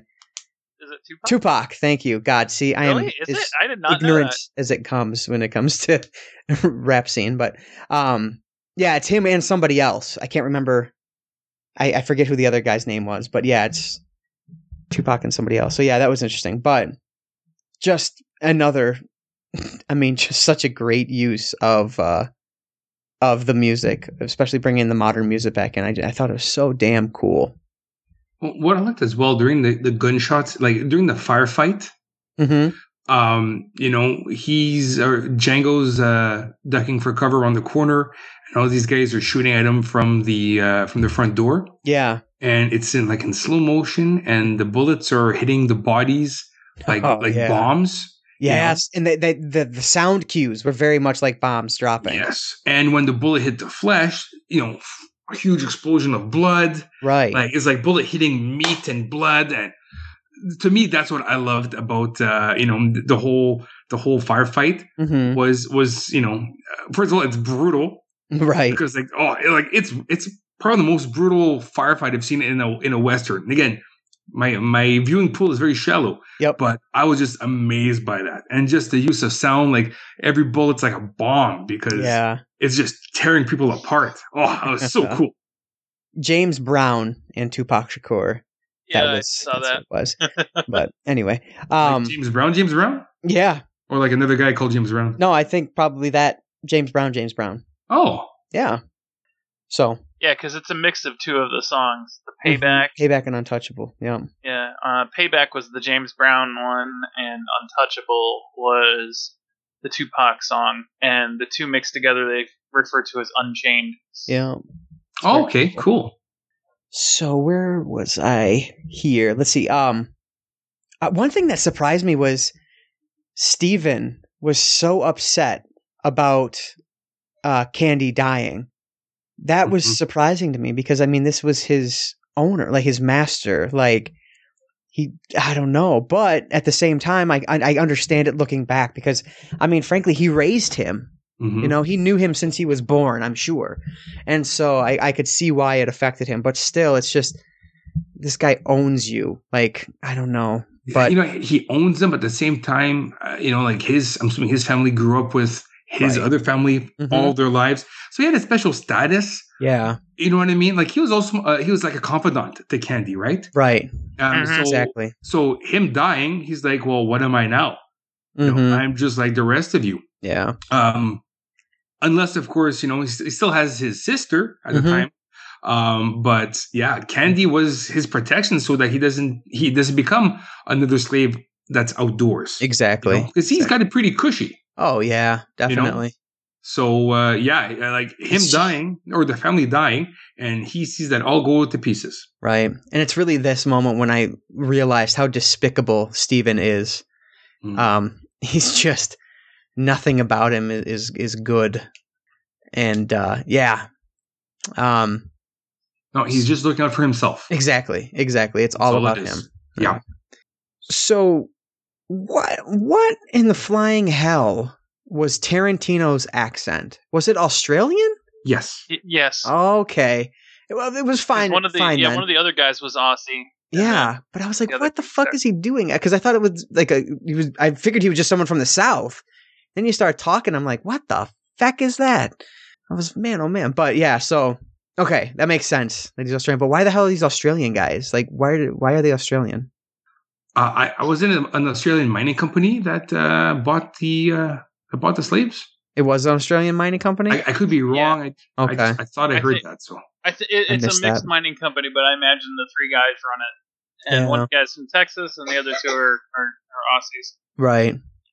I thought just Django's plan, I mean, it's just so brilliant. Such an intelligent man. What a great plan to try to get these idiots, these Aussies, to chase after this reward. Mm-hmm. And then he uses, has the fortune of having the 3 other slaves with him that can vouch for him, saying that, yeah, he came in with this other white guy and blah, blah, blah. I mean, just perfect. And then the second he gets the fucking gun, just blows all 3 of them away. So damn good. Yeah. And the shot, because he shoots Tarantino, who blows up because he's a TNT, and the shot of the smoke, like, kind of going up, billowing up over him, and then him appearing. I mean, such a great shot. Just so great. Yeah, it was, because you see, like, it's billowing, and then he comes out, and, all cool, badass looking. Right. Yeah. And that's when we get the smile from the other slave, and it's just awesome. I thought Django saying goodbye to Schultz was very touching. I thought it was just a really small moment, but it was really well done. Mm-hmm. And again, another cool part of the scene is you get some more Michael Parks, which, again, I am always in favor of a Michael Parks cameo. It's just awesome. So I loved the shadow play when Django and his wife are reunited. Mm-hmm. And it goes in really good contrast to the group of the families walking back from the funeral, that silhouette of the whole family with, again, like the main guy in the middle who tried to cut off Django's nuts. The way he walks is right in the middle. I mean, just such cool shots. I love both of them, and they just played so well together. And then the kind of the final moments here were just so fulfilling, so cathartic to see these motherfuckers get their comeuppance. Wow. And Miss Laura getting blown the fuck away. That was so great. She just goes awesome. Flying. Yeah, say goodbye to Miss Laura. Bye, Miss Laura. I think my favorite part though is the one where he's got him shot. He's like, "What were you gonna do to me?" Yeah. Oh, that's right. And she's fighting the privates. Yep. Yeah. What's with all the dick shots, man? Oh, jeez. No. Tarantino has a thing with dick shots. Like, apparently, like, since it happened in Kill Bill, I think. Yeah, it happened in Kill Bill. So from Kill Bill onwards, he has had somebody's dick or balls get shot in every one of his films following Kill Bill. Yeah, I don't know. It makes me cringe every time I see it. Yeah. But yeah, he sure loves his ball shots. Mm-hmm. And then the final music choice, the one of the lines is, "He's the guy who's the talk of the town." Just great. I mean, I love the music in this film. So for me, my first time viewing, I thought Django Unchained was just absolutely fucking brilliant. It was enthralling. It was beautifully shot. One of the wittiest scripts since Pulp Fiction, and one of the best since Pulp Fiction. It's just an incredible assortment of music. It was, wow. I cannot wait to watch this again. I don't know of any of these films I've watched so far during this Tarantinothon. This is the one I want to go back and watch again right now. Now, that could be just because I've only seen it once, but whatever the case is, that's how I feel. Like, I could watch this again tonight. It was that good. It was so great. This is definitely a 4-star film for me. Yeah, it's funny you mentioned that, because I watched it the one day. Like, I finished it that night. Yeah. And, like, I messaged my son. I'm like, "You have to come watch this movie. You will love this." And so, like, I watched it with him, like, the next day. So it was just like, yeah, I love this movie. That's awesome. All right, so out of 4 stars, what are you giving it, Ash? I am giving this one a big 4. Excellent. All right, Mark, what about you with final thoughts and your star rating? Final thoughts, star rating. I think the movie gets better the more you see it.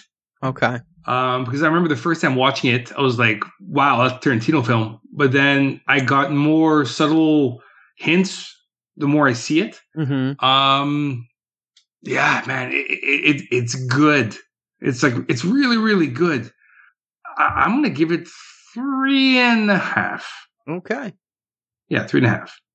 Excellent. So where would you place it in your Tarantino filmography? Oh, can you remind me what I've got so far? Okay. You have Inglourious Bastards at the top.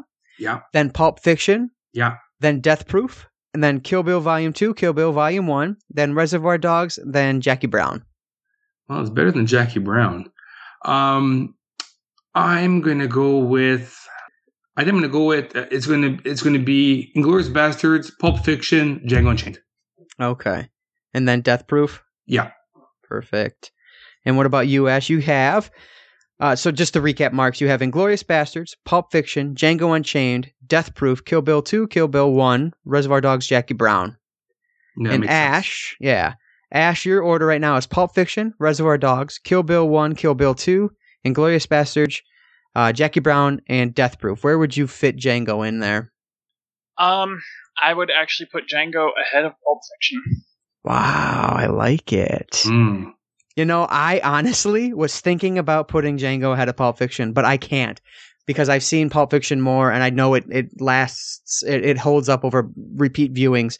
I think if I watch Django more, it absolutely could overtake Pulp Fiction for me as my favorite Tarantino film. Really? But I'm putting it Pulp Fiction, Django Unchained, Inglourious Bastards, Kill Bill 1, Jackie Brown, Death Proof, Reservoir Dogs, Kill Bill Volume 2.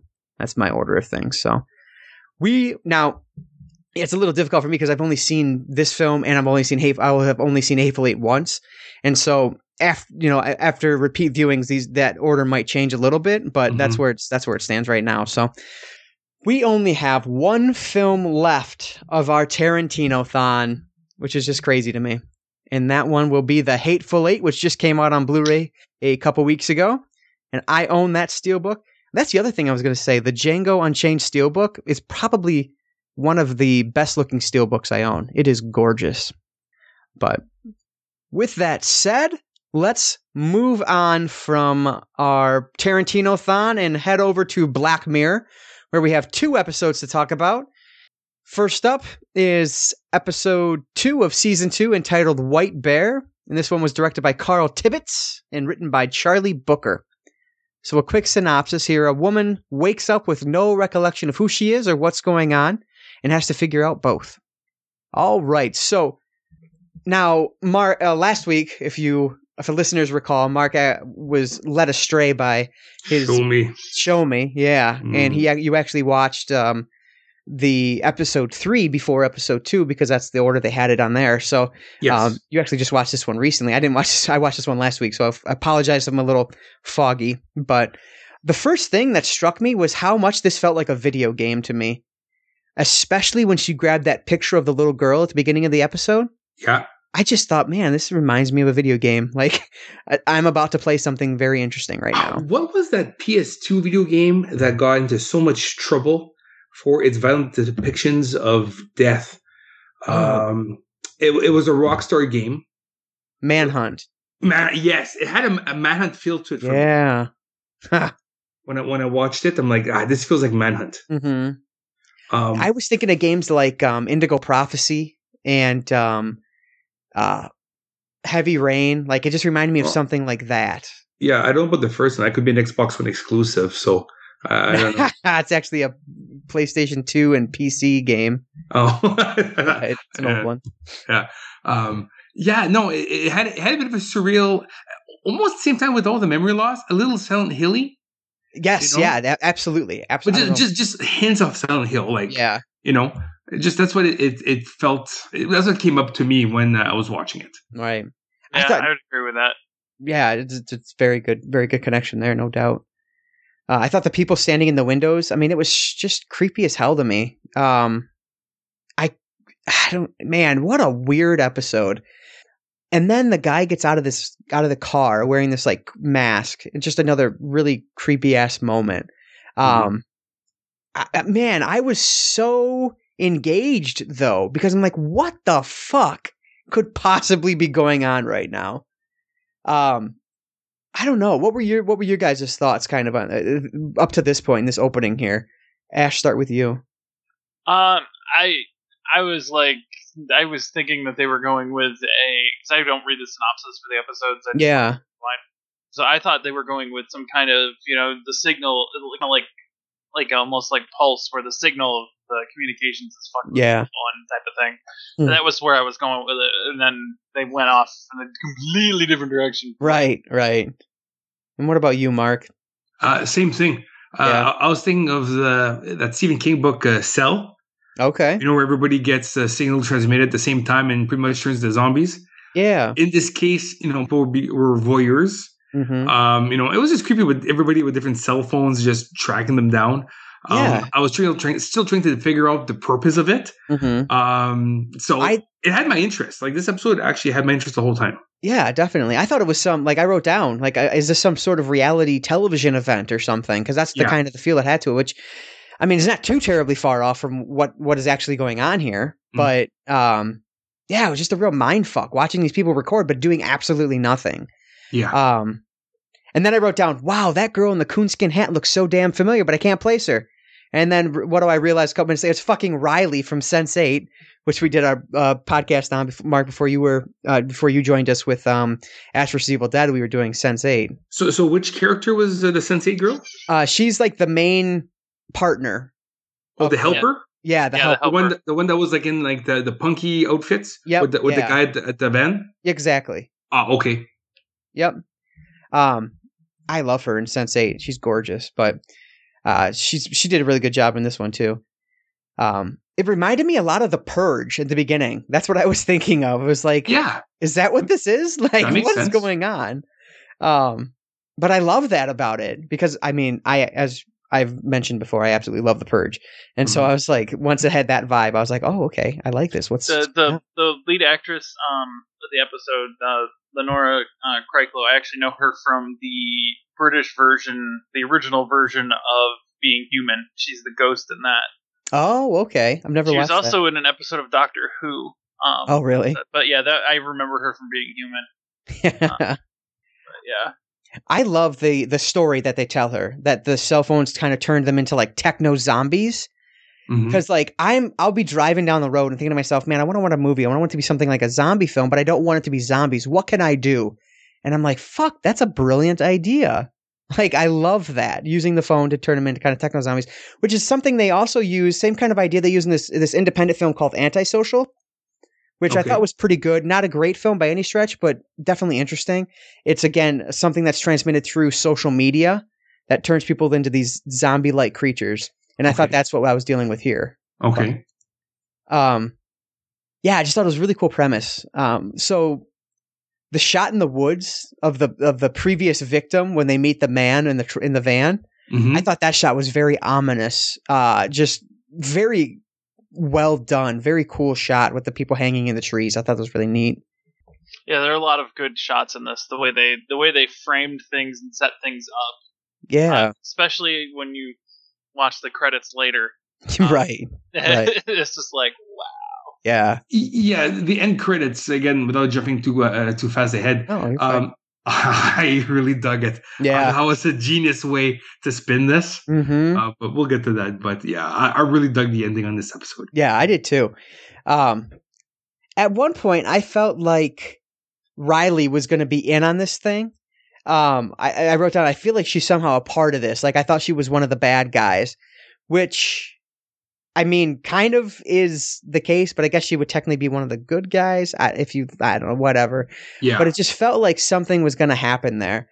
And then all of a sudden we realized that we're watching what we're watching. And it's like just the oddest form of torture I've ever seen. Just such a fucked up idea. It's just crazy. I am so in favor of something like that. I would actually try to get a job there. I thought that turnaround was amazing. Yeah. And when we find out what our actual lead actress actually did, she deserves every moment of it.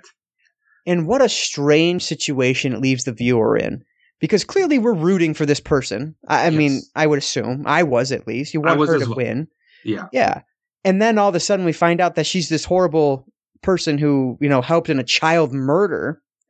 And it's like, I was just so I don't know, torn, I guess. I despise her now, but at the same time, I'm still like, but I was just rooting for. It just puts the viewer in such an awkward state, which I think was the point, and they did that very well executed. See, I like the whole thing of the whole switcheroo, so that what I expect isn't exactly what happened. Right. I dig that when I get the whole flip flop over. Oh yeah. So like I finished this episode and I was like, damn, that was good. That was really good. My only problem with it is you don't actually. I mean, obviously, she's not learning anything out of this. Right. No, it's strictly torture. Basically, it's just torturing somebody for what they did, and I think that was my only issue with it. I mean, it's a unique way of doing it. I think if she was collectively learning something from it, I would be okay with it. But like, it basically is a deterrent for the masses, not for her. Right. If for her, it's just that's a good point. Torture. Yeah, that was my only problem. And she does, because she doesn't even remember the day before. Like that's what I'm wondering. Like, what kind of psychological effect this would have on someone if this were a real thing? Yeah, I don't know. I think it's great. Everybody says, "Oh yeah, what is it? Death penalty is not right." Well, for you to relive, what your victim felt probably. Not knowing where she is and being filmed and then being killed. You want to bring it on, then you're going to get that in return over and over again, but not knowing it's over and over again. Exactly. Yeah, I think what a twist. I loved it. Yeah, I love the small. If you weren't, you could miss it. It was so quick, but they were selling sponges to throw out like the Pope Mobile for $2. For $2, I was like, God damn! It's just such a. Wow, it's a fucking amusement park, and it's so ripe for just discussion. But man, I really dug that. That was so cool. Kids, like, it's a theme park. Yeah, exactly. Where that's what I wrote. You can pay admission and be part of the story to rehabilitate her or whatever. Yeah. I really enjoyed it.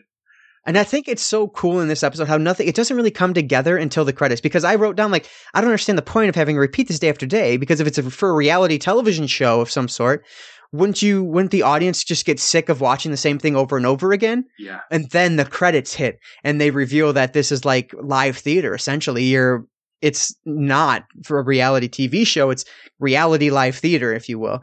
And, just how it's a new audience, it's a theme park of sorts. Like, man, just a fucked up idea that I thought was executed really well, which so far this season, that's what has been the story of the game. I feel like there's been really cool ideas that have been executed really well. I guess the last 2 or 3 episodes have been that way. Well, the last 2 were, I guess, your season finale in the US. Yeah. We're not there yet, but right. Yeah. So, any final thoughts and or your star rating, Mark? What do you give this one? I'll give this one a 4. I enjoyed it. I'm like, okay, what's going on here? She's being chased. I was worried about the people that were helping her, because I'm like, well, they put her in that situation too. I thought it was great. I think I still like the first episode of season 2 better. But this one is a close second. Which one was that? That was the one about the one where the husband dies and AI version of him. Yeah, I like that one too. And I give this one a 3 stars. I really like this one. Just a really well done episode from beginning to end. What about you, Ash? How many stars are you giving this one? I'm giving this one a 3. I thought it was pretty good up until the ending. It's just I like, it's an interesting idea. I have some issues with. Right. Yeah, like, what if they didn't do it, type of thing, and like, I don't know, but I didn't someone's anti-death penalty. No, I'm not anti-death penalty. They did it. Just kidding. They can take it. But that's the thing is, though. But if it's circumstantial, then you're putting someone through something that they may not have actually done, and that I have a problem with. Yeah, But, and that's why I'm anti-death penalty. Because you never fucking know for sure. Yeah, there's a lot of overturned convictions. But no, I don't know. The only thing I didn't like the way they did the reveal, the more kind of fleshing out through the end credits. Mm-hmm. I didn't like that at all because I have a tendency when they hit to the directed by to just hit the next episode. Oh, gotcha. And I happened to just got lucky that it played through before I stopped it. Otherwise, I was like, well, that's kind of like, right. But I did like how they padded out the end credits. That was a nice little kind of mind screw there. So. Mm-hmm. They kind of do an end credit thing with this next episode as well. Yes. But I guess we'll talk about if it's quite as effective. So, Black Mirror Season 2, Episode 3, entitled The Waldo Moment, directed by Bern Higgins and written by Charlie Booker, which all episodes this season have been written by Charlie Booker, who is also the show's creator. So, interesting note there. I don't have a synopsis for this one, but basically a cartoon figure kind of steps into the political conversation of the day. And it's really more the story about the voice behind the character. And so, very first thing I wrote down was the Twitter porn picture scandal with a 15-year-old reminded me very much of James Franco and his little incident on Instagram with like the 15 or 16-year-old girl. I was like, oh, maybe that's where they got it from. Oh, I forgot about that. Yeah. But, so, okay, so I think the biggest problem with this episode is the characters. Like, what the fuck is up with Jamie? Like, he's just pissed all the. I mean, he got offered a fucking pilot for the character that he voices, and he doesn't look happy about it at all. He's just like a whiny little piece of shit, and I cannot fucking stand him. Yeah, and we spend the entire episode with him. Mark, what were your opening thoughts on the Waldo moment? I didn't like it from the first few scenes. There's nobody likable. Right. I think just the idea. I guess I'm not going too ahead. Opening moments. So the guy's on a hit show, but he's not being treated like who he is. He's being treated for his character. Yeah. So he's the man behind the scenes. Maybe he wants the spotlight. That's what I got. You know? Yeah. But yeah, like he's not a bad-looking guy. You're telling me he can't get laid or anything? Like, give me a break. You know? But he's just a guy that, he created something that honestly I don't know why it's even popular. Yeah. And exactly. And he's he's in the shadows and he doesn't like it. Mm-hmm. Suck it up, do something else. But It's a cash cow. Yeah. So he's stuck in the job he doesn't like, but he does it because the money's good. Right. I forget the girl's character, the female character's name, who he has sex with in this episode. Yeah. But I liked her line where she says, you're angry for somebody who's doing well. And I was like, yeah, that's the epitome of Jamie right there. Gwendolyn Harris. Yes, Gwendolyn Harris. Yeah. Thank you. Ash, what kind of some opening thoughts on this one before we get into the meat of it? Just the opening moments, I was like, it kind of reminded me of like it's Conan O'Brien's dog sock puppet was being optioned for a TV show, which I was just like, okay. The Simpsons obviously worked because The Simpsons was actually good. That used to be part of the Tracy Ullman show way back when. But so like a real life thing that it's happened before, but I just couldn't see that. It just doesn't. I couldn't buy into it. Mm-hmm. It's just like I don't know. They're like, oh well, it's so popular. Yeah, but at the same time, it's just like the politician didn't know what he was sitting down for the interview as soon as the Waldo puppet popped up. Right. Yeah. It made no sense. That's a good point. Yeah. If he's such a popular character, how can you walk in blind like that? Right. And they even make mention of that later. He's like, it's so popular that when people see him, they know what to expect. It's like, well, why didn't this politician who you just spoke to a couple days ago, why didn't he know what to expect? Exactly. Because he's a stuffy politician. Right. He does have time for pop culture, I suppose. Yeah, that's true. And just a strange dynamic between Gwendolyn and him. I mean, like, from the moment he meets her, he's like, it just feels as if he's obsessed with her already. Like, he'd been like stalking her, and he's finally with her. But that's never said, is it? She gave him the time of day right off the bat. Right. She had sex with him for him and not for his popularity. Right. And then he gets like starry-eyed right off the bat. Yeah. Like he plays a psycho girlfriend, Right. So, yeah. And so they build this character, Gwendolyn, up to be kind of this just very a strong-willed, kind of cold person. And then when she's out on like the campaign trail with that guy that she's walking around with,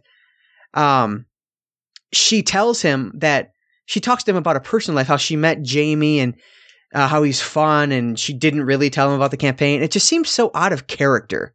Like, she clearly doesn't like this guy because not Jamie, but her like campaign partner, because of the way she talks to him earlier in the episode and the way she treats him. Why would you share your personal information with him like that? It didn't fit the character. It didn't fit what they were trying to do. I thought it was really odd and awkward. No, it was. I just find this episode did not fire on all cylinders from the beginning. What is an MP? I don't even know what the hell that means. It's like a senator in the British government, right? Oh, yeah, okay. Something of that nature. I wonder if that's really how they're chosen. Like, they go to an interview, or like, was that just for the show? Like, I don't know anything about. Well, she was interviewing with her party so that she could get their support. Oh, okay. You know what MP means? It means male private. Oh, God. Yeah, that's as funny as this episode is. Right. Yeah, exactly.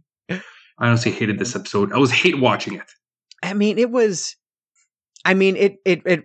some of the moments definitely rang true to what we are seeing, and I won't go much on this, but we're seeing American politics right now with Donald Trump, I feel like. Yeah, that's it. That's the only thing that really saved this episode for me, was the fact that it is exactly like what's going on in American politics right now. Right. I'm like, oh my God. Yeah. See, I never thought of it that way. I'm just thinking, who the fuck would vote for a fucking cartoon character? Yeah. Like, that's how dumb I thought it was. But I mean, that's... At least if it's a hand puppet, you can actually touch the hand puppet. You know? Yeah. I mean, like, I wrote down, like, it's just so dumb. If you would have asked me a year ago if this was ever possible, I'd laugh it off as ridiculous. But now, with what I see and read literally every day about what we're going through in America with our election, I mean, the idea almost seems plausible. But either way, I don't give a shit. The idea, like, the episode was not engaging because the character's such a fucking tool. Like, I don't like him. I don't want to spend any more time with him. Yeah. And so it did not work for me at all. No, me neither. I'm trying to, if there's anything else worth talking about that I wrote down here. Another thing, and Ash, you might appreciate this. Just another, like, correlation to Trump. Waldo literally calls for someone to commit violence against Jamie once he deserts. Yes. I mean, that's like, did Trump watch this episode? Like, what the fuck, man? Because there's violence at his rallies and blah, blah, blah. One of the political reporters for the Washington Post compared Donald Trump's political campaign to this episode specifically. No shit. Yeah. Really? Exactly. Yeah, Chris Cillizza? Okay. I probably said his name wrong. Yeah, I don't know. Yeah, he was a political reporter for the Washington Post. He's the one who compared that. Yeah. I mean, it's accurate, because why do they like Waldo? Because he's not PC. He speaks his mind. He's vulgar, and that's what is appealing to Trump, to that hopefully minority of people. But yeah, so I mean, it's case, but yeah, it's the episode's frightening in that as Americans, we're essentially living something very similar to this. Obviously, this takes it to an extreme with an animated character, but it's very, very, very similar, which is terrifying. But still, you have to have you have to have some interesting character, somebody that I care about, somebody that I want to win, or somebody that I want to lose. This one I just didn't give a shit about. I give this one 1 out of 4 stars. I thought it was terrible. What about you, Ash? What are you giving the Waldo effect? I'll give it a 1.5, just because of I saw the correlations with that. But yeah, it wasn't. I thought the idea of the character was neat, and what they were kind of doing with it was neat. But yeah, the character's just I don't know. They sucked the life out of it. Maybe if I watched this a year and a half ago, maybe I would have been more shocked by it, and so would have been more engaged with it. But like I say, like we're living it, and so it's not that surprising, and it just didn't hit me. What about you, Mark? What are you giving this? Can I give half a star? Is that possible? Yeah. I'm gonna give it half a star. It wasn't good. I just did not like it at all. Mm-hmm. Even without the correlations to your current election thing, I didn't think about that. I'm just thinking how fucking dumb that a cartoon character will actually rally the people. Like, right. Give me a break. And and speaking of the credits, we see the credits, and they've taken the idea global, right? Yes. Come on. Are you fucking kidding me? It was, I have total disdain for this episode. Yeah. Fuck it in the ass. And there we have season 2 of Black Mirror. So season 3 of Black Mirror is a mere one episode, which fits perfectly. It's almost as if it was planned this way. It fits perfectly with the end of our Tarantinothon. So that'll wrap up next week. We'll wrap up both the Tarantinothon and our Black Mirror look. So make sure you take a watch of the episode 3 of Black Mirror and watch The Hateful Eight, which came out just a couple weeks ago on Blu-ray. So you should have pretty easy access to it at this point, whether you need to rent it or whatever. And we will talk about both of those in a week from now. And then next week, we will also reveal what our next arc is going to be, which we're really excited about. And there's actually going to be some listener and reader participation on your guys' part. There'll be a poll on the website for you to help pick the last of that arc. And so it's going to be a pretty short arc, which should be good. But yeah. And for Canadians, Show Me, for some reason, lists that Black Mirror goes from 2011 to 2013, but we only have the first 2 seasons available. So the episode 1, season 3 is not available on Show Me. So you'll have to find other ways to watch it in Canada. Okay. Yeah, so I might have to try to find another VPN or something. Gotcha. Yeah, I don't know if it's even available on Blu-ray. At this point, after watching that last piece of shit episode, right. I kind of don't want to own the Blu-rays. But, I liked a lot more of these episodes than the first season, and I can't say a lot more. I feel like there's so many more episodes, but there's only been 3 episodes this season. I don't know. I guess the first 2 episodes I wasn't a huge fan of. It got a little better in the third, and then better. But this last episode was terrible. Like, I would not purchase this on Blu-ray at this point. So no, me neither. I found this series is very topsy-turvy. Yeah. Oh, absolutely. Unfortunately. Yep. But all right. Well, thank you, gentlemen. I had a great night. Mark, I hope you are feeling better by next week for your sake. Hopefully. That, or if whatever disease I got, hopefully it makes me lose a little weight. I'm into the gym. There you go. My God. Just looking at the bright side. Good for you. It's a glass half full kind of guy. Half full. I don't know. I'm not sure what's in the glass, though. Could be apple juice, could be piss. Right, exactly. And Ash, our thoughts will be with you tomorrow with whatever you have to do with your family there. We'll definitely be thinking about you, though, and hopefully everything goes well for you. Thank you. All right. Well, thank you for listening tonight. Hopefully you had as good a time as we did. And I guess that's it. So thanks, everyone, for listening. We will catch you next time.